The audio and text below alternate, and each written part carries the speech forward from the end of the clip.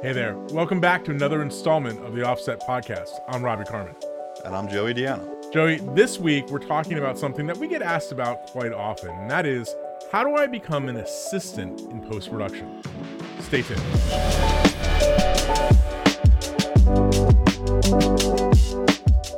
Hey guys, welcome back. You know, Joey, when I was a younger person, let's just put it that way, without revealing my elevated age these days, post-production was very much so a master, apprentice, or operator kind of assistant kind of thing, right? As an assistant, I remember that one of the facilities I first worked at, there was probably another 15, or so folks that were, air quotes, assistants doing various things around the facility. And I figured, this is a good topic to talk about because, we get asked at least, a couple times a month from, whether it's cold calls or cold emails or at conferences or wherever, like, hey, how do I get started with what you guys do? Or how do I get started in editorial or VFX or whatever? And, I think it's just it's a hard topic to really kind of give somebody like, a one-liner kind of advice because it's difficult these days. And it's different than when we were kind of coming up in the industry, 20, 25 years ago. And it's something that I think we should just explore a little bit and talk about in this episode because I think there are places and people that do kind of the assistant pipeline really well. I think there are certain people that do it poorly and make that assistant kind of burn out and never want to be in this industry in general, right? And then I think there's, some stuff that we can talk about when it comes to the assistant itself, their attitude, what they're expected to do, that kind of stuff. But where I want to get started was kind of just a brief history of, in our 20 or 25 years each in post-production, kind of what that evolution of the assistant looks like. And you being someone that literally grew up in a post house, I kind of wanted to get your take first on kind of what has been the evolution of the assistant, where, traditionally, what did they do, where were they, and that kind of stuff. So why don't you start us off? Yeah, so like you said, I grew up in a post house. My dad was a broadcast engineer, and I started out in the post house very early in the days of linear tape-to-tape online. That was kind of where I got into the post-production business, specifically online in linear rooms. And in those workflows, the assistant was not just a convenience for the operator, right? The assistant was an absolute necessity because you had people running back and forth between tape rooms, the equipment room, and the edit suite. You had people that needed to type everything manually on your character generator if you wanted things to appear on the screen. And there were so many different devices in that edit suite that needed to be operated that, one, you needed an assistant. Otherwise, you would just be there all day trying to run 5 different machines. And two, it was a great opportunity for the assistant to learn so many different pieces of technology and how they go together because you're bouncing around to so many different disciplines, from maybe operating the edit controller, maybe operating a switcher, maybe operating the Chiron, maybe operating tape decks, doing signal routing, even helping clients with whatever they needed so the session could keep running. It was really a kind of catch-all for the entire post-production environment in one room. Mm-hmm. And once we moved out of linear and into non-linear, some of those aspects stuck with it, especially when we were still in non-linear in tape world, where we might have been doing it offline in a non-linear room, bringing everything in from tape and then bringing it all in from tape at higher resolution. Yep. And then as basically tool sets got more and more concentrated, right? You go from my linear suite that had 5 different pieces of technology in it, all talking to each other, to one nonlinear system like Resolve or Smoke or Flame or any of the others that are out there now that is a suite of tools all on one desk. And that's where it gets really, really hard for assistants to find a place where they're useful, and more importantly for people that have assistants to find really useful things for their assistants to do that aren't just, menial work. That's the downside of being an assistant, and also the kind of the hard part of, if you're there to be an assistant to learn, which I think is really valid, it's hard if all of your tasks are kind of the same menial thing, right? Yeah. You need to spread out, and that's really the responsibility of the person who has the assistant, who hires the assistant. Yep. to make sure they're spreading their usefulness and their knowledge around, and it's a kind of educational tool. You don't want an assistant to stay an assistant forever. Right. Well, there's a lot to unpack from what you just said. So for those of you who might not be familiar with some of the things like character generators, still stores, edit controllers, yes, Joey has one of all of those things somewhere in his workshop in his basement. You're right. Those rooms were, first of all, I just remember being a 20-something-year-old, young 21, 22-year-old person walking into those rooms, and there was always just this, like, vibe in those rooms of just, like, there was so much going on, right? And yeah, imagine every panel in your software being its own box with a keyboard and a screen. Yeah, exactly. The desks were gigantic. There was seating for, not just like client comfortable seating. There was, 8 or 9 Arions or whatever rolling around the floor because, people had to come to different parts of the desk to do different things. And there was just, I remember there being just a lot of movement too, because it's sort of like a lot of that stuff, the actual machines, tape decks, etc., wasn't housed in the actual suite itself. It was housed in a central machine room. So a lot of times, like, depending on the facility, right, you either had like a kind of a shortcut back door in the room to the core, to the machine room. Other times, I remember I worked at one place where it was like all the way at the other end of the building, and it was like no easy way to get there. So, I mean, if I had a watch back then tracking my steps, it would have been, 10,000 a day, easy, going back and forth between the rooms. But I think you're right. There was a lot, going on in those rooms, a lot of things that one single person couldn't do. But I want to speak to us also to the experience of being in that room as a young person trying to get, sort of the knowledge. And it kind of hits on something that I want to explore that you just mentioned, but I'll first give you my feeling. I remember walking in that room the first time, again, just being a little impressed by the Starship Enterprise kind of feel to the room. But 2, being intimidated AF, man. Just like, it was one of those things, especially, here in the DC area, as you know, where we do a lot of political work and things are moving very fast. I saw so many people enter these rooms as assistants and got beat down really quick, right? Because they spent 2 seconds to look at something else and the whole edit passed them by, right? And it was like, what are you doing, man? Why didn't you push that button? I told you to, punch in the Chiron right there, or, execute the still store or whatever, right? I remember the feeling being one as, yes, I'm learning something, but also very much a trial by fire kind of situation, right?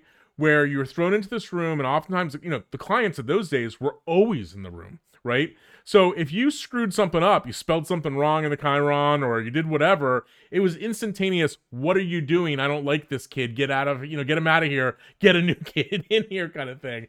And so I just remember the feeling of being impressed, but also just really tense all the time in those rooms, just because it was sort of like, what I really remember is the times when the clients were not in those rooms. And I'll tell you why, because that was where the people that I were working with, the operators, the editor, later, the colorists or whatever, that's when they could actually take the time to kind of give you that institutional knowledge, that inside baseball kind of thing. Be like, hey, I know what you're doing. It's the right way to do it, but you can save 5 steps if you do it like this. But more importantly, what I remember from that period of time of being assistant is also just like the art of running a room too. Because even more so than we do now, we talk about this often with our colleagues and our friends and, audience members and stuff about how important it is to run a room. Not only was the operator back then running the room for the sake of, appearances for the client, they were like the lieutenant or captain or whatever, in their unit at the Army, kind of commanding and operating everybody else to do their job and making sure it all synced up. And I think back on some of those early days, and I still to these days respect those editors that were in those rooms, because not only are they doing something creative, they're also managing the client, as well as managing, 2 or 3, 20-somethings in the room, just getting their feet under them, how to do that. And the last thing I remember about that time period is how much I found that being a, kind of a yes person and kind of ingratiating yourself, I became like, oh, well, we're booked on this, I want Rob in the room with me kind of thing. And I'm sure you experienced that. Something like as you got better, you became, you weren't, quite the operator yet, but you were the trusted assistant, right? Yep. And that meant more stick time, more learning the techniques, but more importantly, more FaceTime with the clients that, 5-10 years later would then come in the room with you because they're like, oh yeah, I've worked with, Joey or Rob or whatever since, they were a kid kind of thing. So it's good. I wanted to ask you though, do you think that now where we are in 2023, 2024, that the assistant role is still a thing? Or do you think that it's withered on the vine and people who are assistant editors, colorists, etc., are just there because maybe some old school nostalgia? I have some opinions on this, but I'm curious about what you think. Yeah, I think it's a much tougher world to get into post-production these days. We were really, really lucky to get into this business at the time we did. Yeah. Because like you said, that assistant operator relationship was the best possible learning experience. And it wasn't just learning, hey, this is what this button does, or even the creative side, this is what makes an image look good. This is what makes an edit look good. This is how you navigate the client relationships in this business that will be your entire career forever, right? Yeah. The intangible skills that go into managing a room full of people, which was how it was done back then, like you said, but those skills carry over to managing a gigantic email chain today with clients that are remote in different locations, and coordinating teams and coordinating different aspects from editors to colorists to audio mixers. The skills that we learned being in online rooms 20 years ago are, I think, so important to the modern world. But there's not really a good training ground for those skills anymore because that old kind of assistant is not necessary anymore. So now you have assistants who are either getting just menial work, right? Like I was saying earlier, just, hey, go in and track all these shots. Right. You know how to track shots? Good. I put power windows on everything. Track everything for me. Yep. You're not going to learn much doing that. You'll help the colorist and you will get paid a rate for doing that work, but it's not going to advance your career. So the hard thing, and I think about this a lot because, like I said, I feel very fortunate to have been brought up by some honestly incredibly talented artists that were just hugely generous with their time. I like to think I've had a pretty successful career. I credit the early mentors that I had in that post house with that career 100%. I would be nowhere without them. So trying to figure out how to do that to the next generation in a modern world where everything's decentralized, everything is obviously nonlinear. I mean, part of it is doing things like the podcast that we're doing right now, right? We're trying to just talk to people out there with our experiences that they might never have, and hopefully some of it is helpful. But yeah, I honestly don't know the answer to where does the assistant fit in the current ecosystem. So I've thought a lot about this over, just in prep of recording this, but also just in general over the past couple of years. And I think there's a couple things at play. So I think number one, that it's so easy for us to forget now, but 20, 25 years ago, there wasn't anywhere else to get access to the equipment, right? Yes.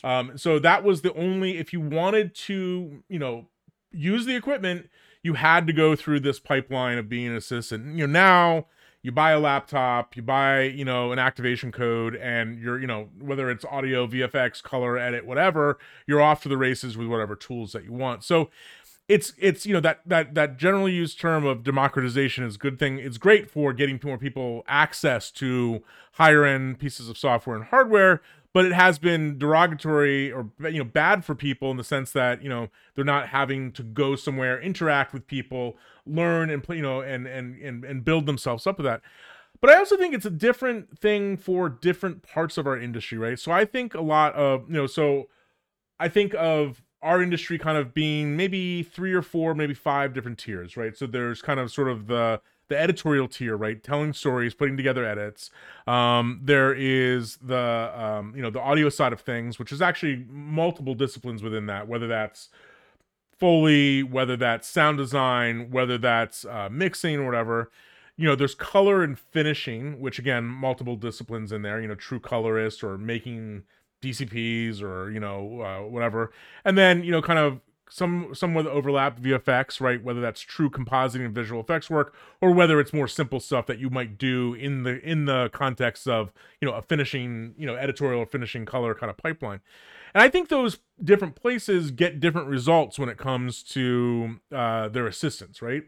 I think that a lot of episodic TV, certainly a lot of feature films, couldn't be made without assistant editors, right?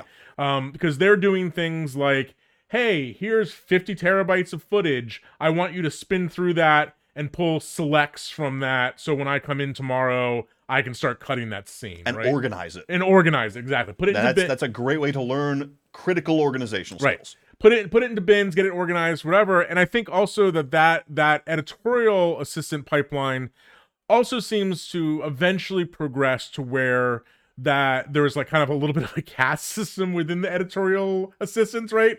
Where when you're on the top of the deck in the editorial assistants, that's when you start cutting your own scenes together, right? And handling, doing string outs. So when the actual editor comes in, they're not starting from scratch. They're looking at your work, refining your work, etc. Right? In the audio world, I see a lot of analogies to the editorial side of things, where I know, at least from the audio folks that we've dealt with, they'll do things like, hey, all I need you to do is dialogue cleanup, right? Where, you're just going through and cutting out S's and ch's and whatever at the end of things. Next level up from that is doing some sound design to where, maybe some Foley, and then you finally progress to doing your own mixes. And it's the same thing with editorial, right? You might do a rough mix of a scene for a more seasoned operator to approve. In the world of color, I actually think that's where it's the most complicated, but I have one thing to add to this that I don't think that Blackmagic in particular did this on purpose, because in a lot of color workflows, those same thing with editorial and audio, there have been similar things, right? As you mentioned earlier, go track the window or make the outputs, or, probably more times than often, do the conform for me, do all the busy work that was there.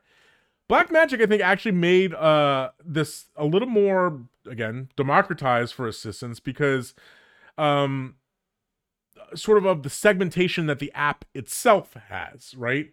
So for a smaller production company, like, there might be things in Resolve that I just don't like to do, or maybe they're not my strongest area, right? I might say to somebody, oh, you're good at Fusion? Well, go paint out all those license plates for me, right?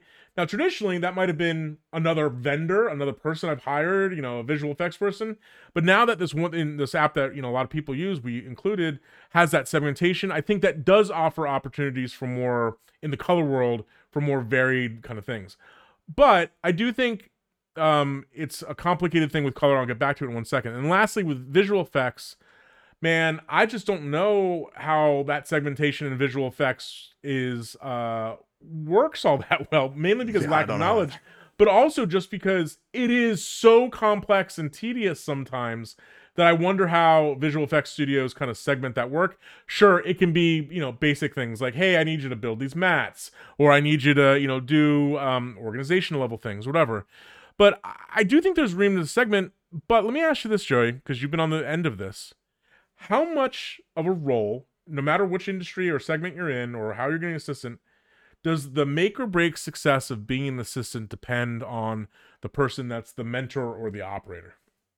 I think it depends completely. Yeah. I think if you are going to bring on an assistant, part of that implied relationship is, yes, assistants don't make as much money as, people billing full rate for their services. Right. And part of that trade-off of, if you're going to be hired as an assistant, probably not making as much money as if you were hired as a full artist or operator, there needs to be something else to make up that difference. And it is career development and education. Yep. Right? It is the responsibility fully of the artist hiring an assistant to make sure that it's worth it to them to be the assistant, right? Yes, I'm making a little bit less money, but I am learning so much from this person. And if they have a good attitude towards teaching and being helpful and tolerating mistakes, like you said, in those rooms with clients, sometimes if you messed up, that was the end of it. Or you got yelled at and you felt completely out of place. People got real serious about this stuff. Like, it was life and death not making TV commercials. What do you mean you didn't do an insert? You did an assemble? What? Yeah. You didn't turn pre-read on. You just ruined the whole thing. Right. Obviously there's different levels of mistakes. Sure. But if you are bringing someone on as an assistant, you need to be ready to tolerate mistakes and convert mistakes into learning opportunities. And I think it's defining what is needed. I see so many people. First of all, I don't believe in the idea of like free internship, free assistant kind of thing. If you're going to hire somebody to be your assistant, treat them like a professional, pay them, right? Yes. And actually have a plan. Like I see so many assistant relationships ruined by, I don't know, the kid just sits there in the room all day and looks at his phone. That's not the kid's fault, dude. That's the operator's fault, not having a goal and having a plan. The other mistake that I see that's related to that is, from a lot of these people, is not having the trust factor to let them actually do real work, right? And then it becomes like, well, if you hear these people say this all the time, well, like, I don't want to have to go back and just redo all their work for the sake of doing it. Like, to me, that's like, what's the point then? Why even entertain having an assistant if you're not going to let them? Some of the time, for some tasks and some instances, having the assistant means, yes, they mess it up, you have to redo it. Sometimes it means more hours for you. As long as the relationship results in a net of teamwork, right? If the total net amount of hours is reduced by having that help, you need to be able to respect that this assistant's going to make mistakes, you're going to need to help them fix them, and at some point, it might take more of your time, not less. Well, I think maybe it's because we have a background in education, but I like to think about the assistant thing as like, giving them a syllabus of like, okay, here are the milestones. Here's like what we're going to try to accomplish, and it might start off with, number one thing, I have a pile of media that I just need you to organize into logical bins. Like, can't really screw that up too bad, right? Or I need to copy, stuff from point A to point B or whatever. And then progress as it goes on. But like communication. Yeah, if you jump in day one, say, hey, I need you to roto all these shots for me, right. Super precise. Right. You're setting them up for failure. Right. And it just seems, but communicating that clearly and having like an actual plan that is communicated to that person, like, hey, listen, I know that you want to be sitting here doing exactly what I'm doing, but that's a year from now. Right. And that really reminds me of something, because earlier you mentioned the technological aspect of how this new kind of modern democratization of software and hardware has kind of brought more people in. Yeah. I think if you look at modern workflows, especially, modern post-COVID workflows, we've got an opportunity here to bring assistants back. Earlier, I was saying I kind of don't really always see how an assistant fits. Well, guess what? Now you've got Blackmagic Cloud. Yep. You've got cloud databases. You've got various different cloud syncing solutions to really shrink the world geographically. You have services like LucidLink that is bringing on different, regions to where they can act like they're in the same room together. Utilizing that technology to bring on assistants and bring them up where they could be in their living room somewhere 5 states away, but almost feel like they were in the room with you. That's not something technologically that we've had up until pretty recently. And I think we're still seeing how that's going to evolve. But I think the new internet-based collaboration technologies that are coming really into full force post-COVID are the biggest opportunity for assistants to be developed and to learn and to get into the industry that we've seen in a long time. Well, to add to that, and then I have another point, is that I think the beauty of that too is, for the longest time, you're looking, people like us have been looking in our own geographic pond for people to bring in. And that, what you just said, really expands that possibility out dramatically by like saying, listen, this is the most qualified person, but they live in, whatever, Kalamazoo or whatever. And yeah, that's the person we want to work with. We have internet, we have the technology to do this. And like, let's train them up. But the thing I was going to say, and that goes along with the technological innovation, is that without a shadow of a doubt, the 20-year-old person or 22-year-old just graduating from college is, leaps and bounds in most cases more technologically advanced with the tools than I think either one of us was it's me especially, at 20 or 22. Because, again, at the time, you had to go to the facility. There was one $1 million room, right? Yep. Getting access to that was, dude, don't freaking bring your coffee in here or your soda or whatever. Like, there was none of that. I am shocked by how many kids do things in these tools, various tools, that I'm like, wow, how do you do that? So it begs the question, or the observation, I should say, that being an assistant is only one part, the technical stuff, right? It's really only one part, like, yeah, okay, this is how you balance something. Okay, this is how you shot match something. Or, you know, in the case of editorial, this is how you flow. Whatever technical thing you want to bring out. I think that's really only one part of it. The more challenging thing now that I think than the technology is all the around the edges soft stuff, right? It's very difficult to teach somebody, oh, the room just got awkward, right? How do I deal with the room just got awkward? Or the Zoom call just got awkward. Right. How do I deal with the uncomfortableness of this now without actually physically being there? And that, so the client communication, the awkwardness, you know, all that kind of stuff, I think that, you know, is again, trial by fire that a lot of people have gone through. And that is where I see a lot of challenges. I'll give you an example.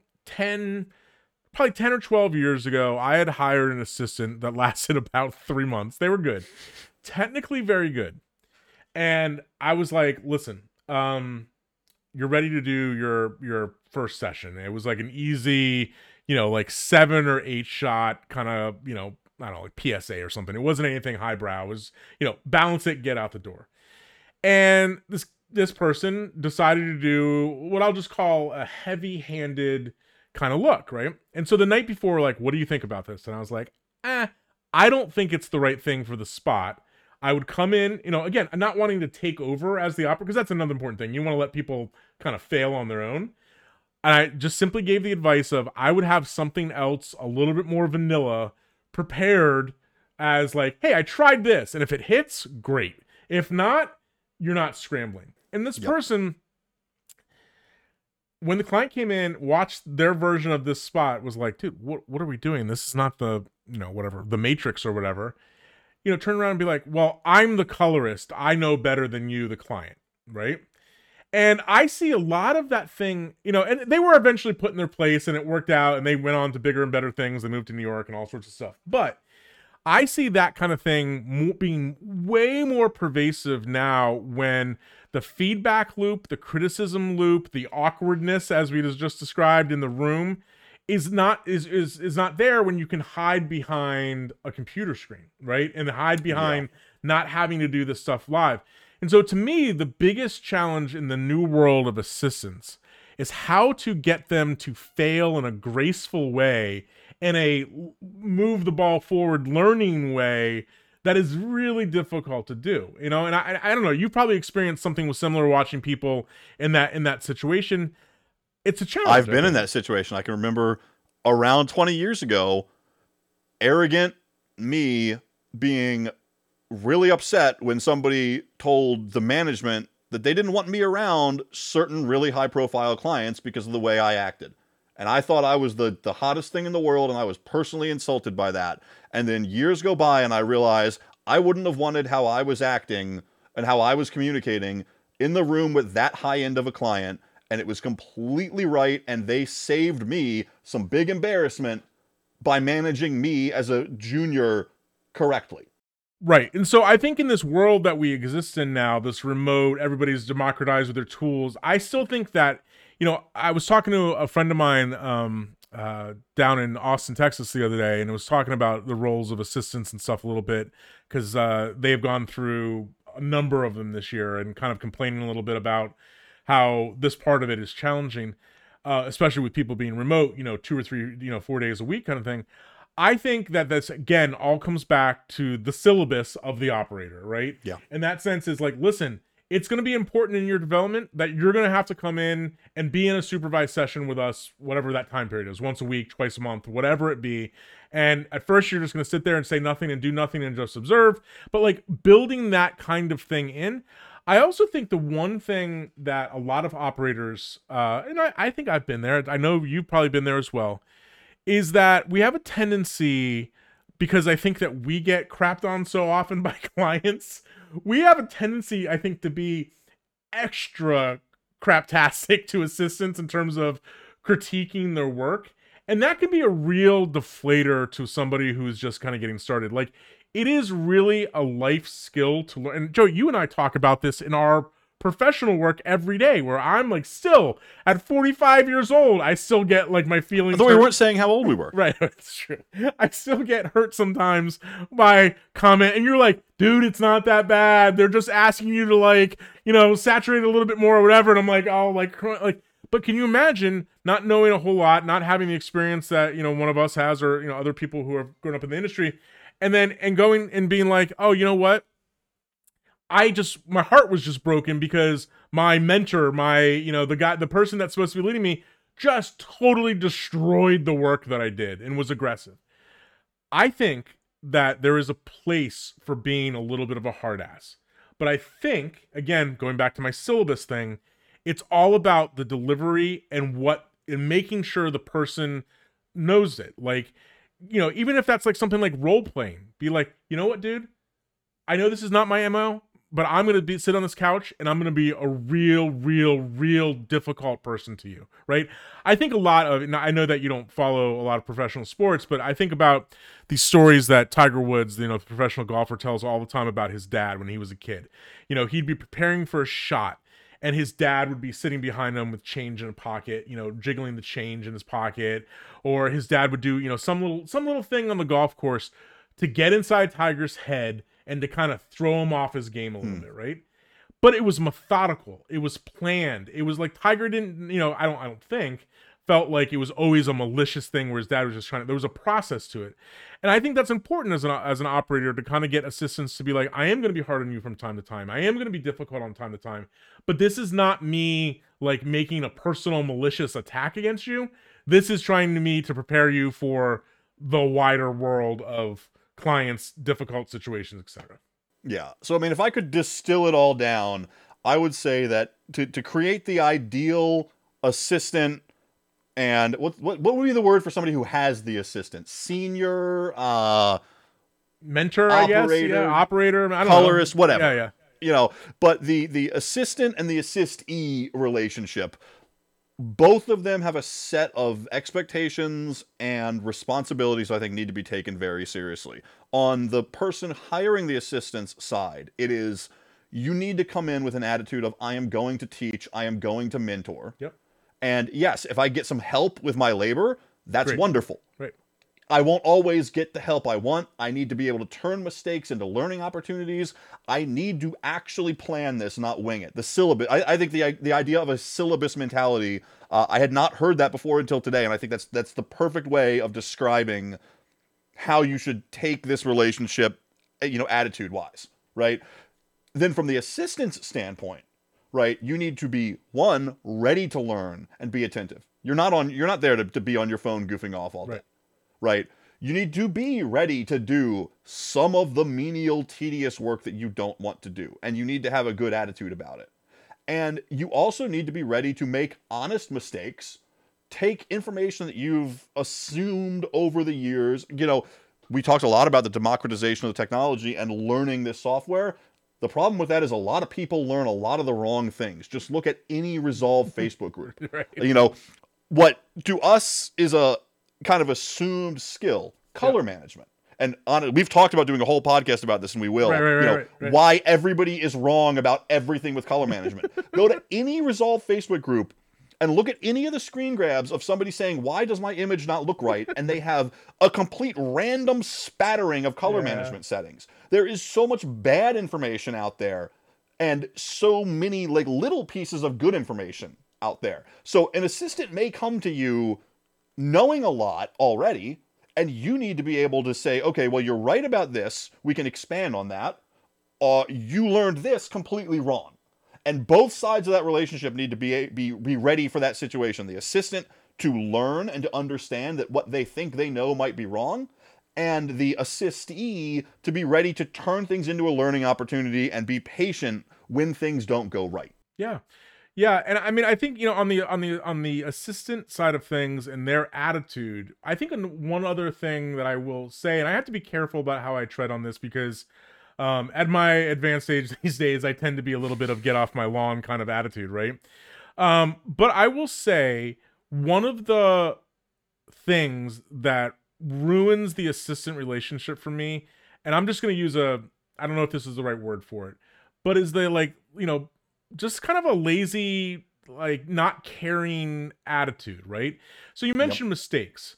I see a lot of people like, yeah, I made a mistake, big deal. Like, no, that's not the attitude I want you to have. I want you the attitude, if you got pointed out that you made a mistake, okay, I'm sorry about the mistake, no problem.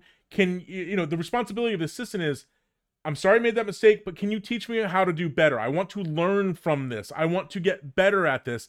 And honestly, that might mean for the assistant putting in some extra hours to learn how to do something, or asking around the rest of the facility, or being proactive and going on various groups and forums and going, hey, this happened to me in my job. Can somebody give me some, additional advice? Like, it's not a one-way, the mentor operator feeding everything downhill. That assistant has to take some responsibility for their own learning too. And then I think the last thing I'll add to this conversation is, and you had said this, but I'm going to say it in a slightly different way, that I think on the operator, the mentor's point of view, if you're in this just to get somebody to do work for you, that's the wrong reason to do. Like, hire another operator to do the work and just, delegate to them, right? If you're going into this, the real role and the real goal you should have is, if God forbid I drop dead, I've trained a person who can fill my spot to come up there with the necessary skills to be good at this. And I talk to a lot of people, from time to time, they're like, well, I don't want to put in all this effort if they're just going to go to, wherever, go to some big facility in New York or LA or London. I want that for them. Like, if I've done my job right, I've advanced their career enough. And that's a great learning opportunity for them. Absolutely. And they will probably speak very highly of you. Right. Everybody wins. And move them up the ladder. That's a win for me, right? And I don't, as you said at the top of the conversation, this person shouldn't be an assistant forever. And if they are, something wrong about that pipeline is wrong. We can't think about this industry as a zero-sum game. And we've had this in various different things. Okay, if I train an assistant, what if they become better than me and take all my clients? If I can buy Resolve for $300, why is someone going to pay me to do the work? But no, it never pans out that way. All of the doom and gloom of the industry is going to end because Resolve is $300, because AI is coming, because all the assistants are going to learn on YouTube and displace us. It's never come to fruition, and it never will. Yeah. Very cool. So obviously a deep topic. I'm sure we could keep on blabbing about this, but we've talked for a while. If you are trying to be an assistant, whether it be an editorial, audio, color, finishing, visual effects, like, go for it. Try to get hooked up with facilities. Don't be afraid to reach out. Don't be afraid to tell people what you know and more importantly, what you don't know and what you're trying to get out of it. I do think that, matching up to the right set of people or a facility is an important part of this equation that we didn't really explore. But, if you're going after, you love doing commercial work, then probably going to a place that's doing a bunch of episodic or long form is probably not the best place for you to go, right? Or vice versa. So trying to match up with a person. If there is a hero that you have, like if I could go, whatever, be Walter or Dave Hussey's, assistant, great. Like, those are two heroes of mine. I would have done that, probably not now, but 15 years ago, 20 years ago. Try to do that as well. And on the mentor side or on the operator side, going into this with a plan, going into this with clear communication, going into this with trying to improve the person that you're taking under your wings, professional life, is the way to go. So good stuff. If you have any comments, please let us know. And as always, thanks for checking out this edition of the Offset Podcast. I'm Robbie Carmen. And I'm Joey Deanna. Thanks for watching.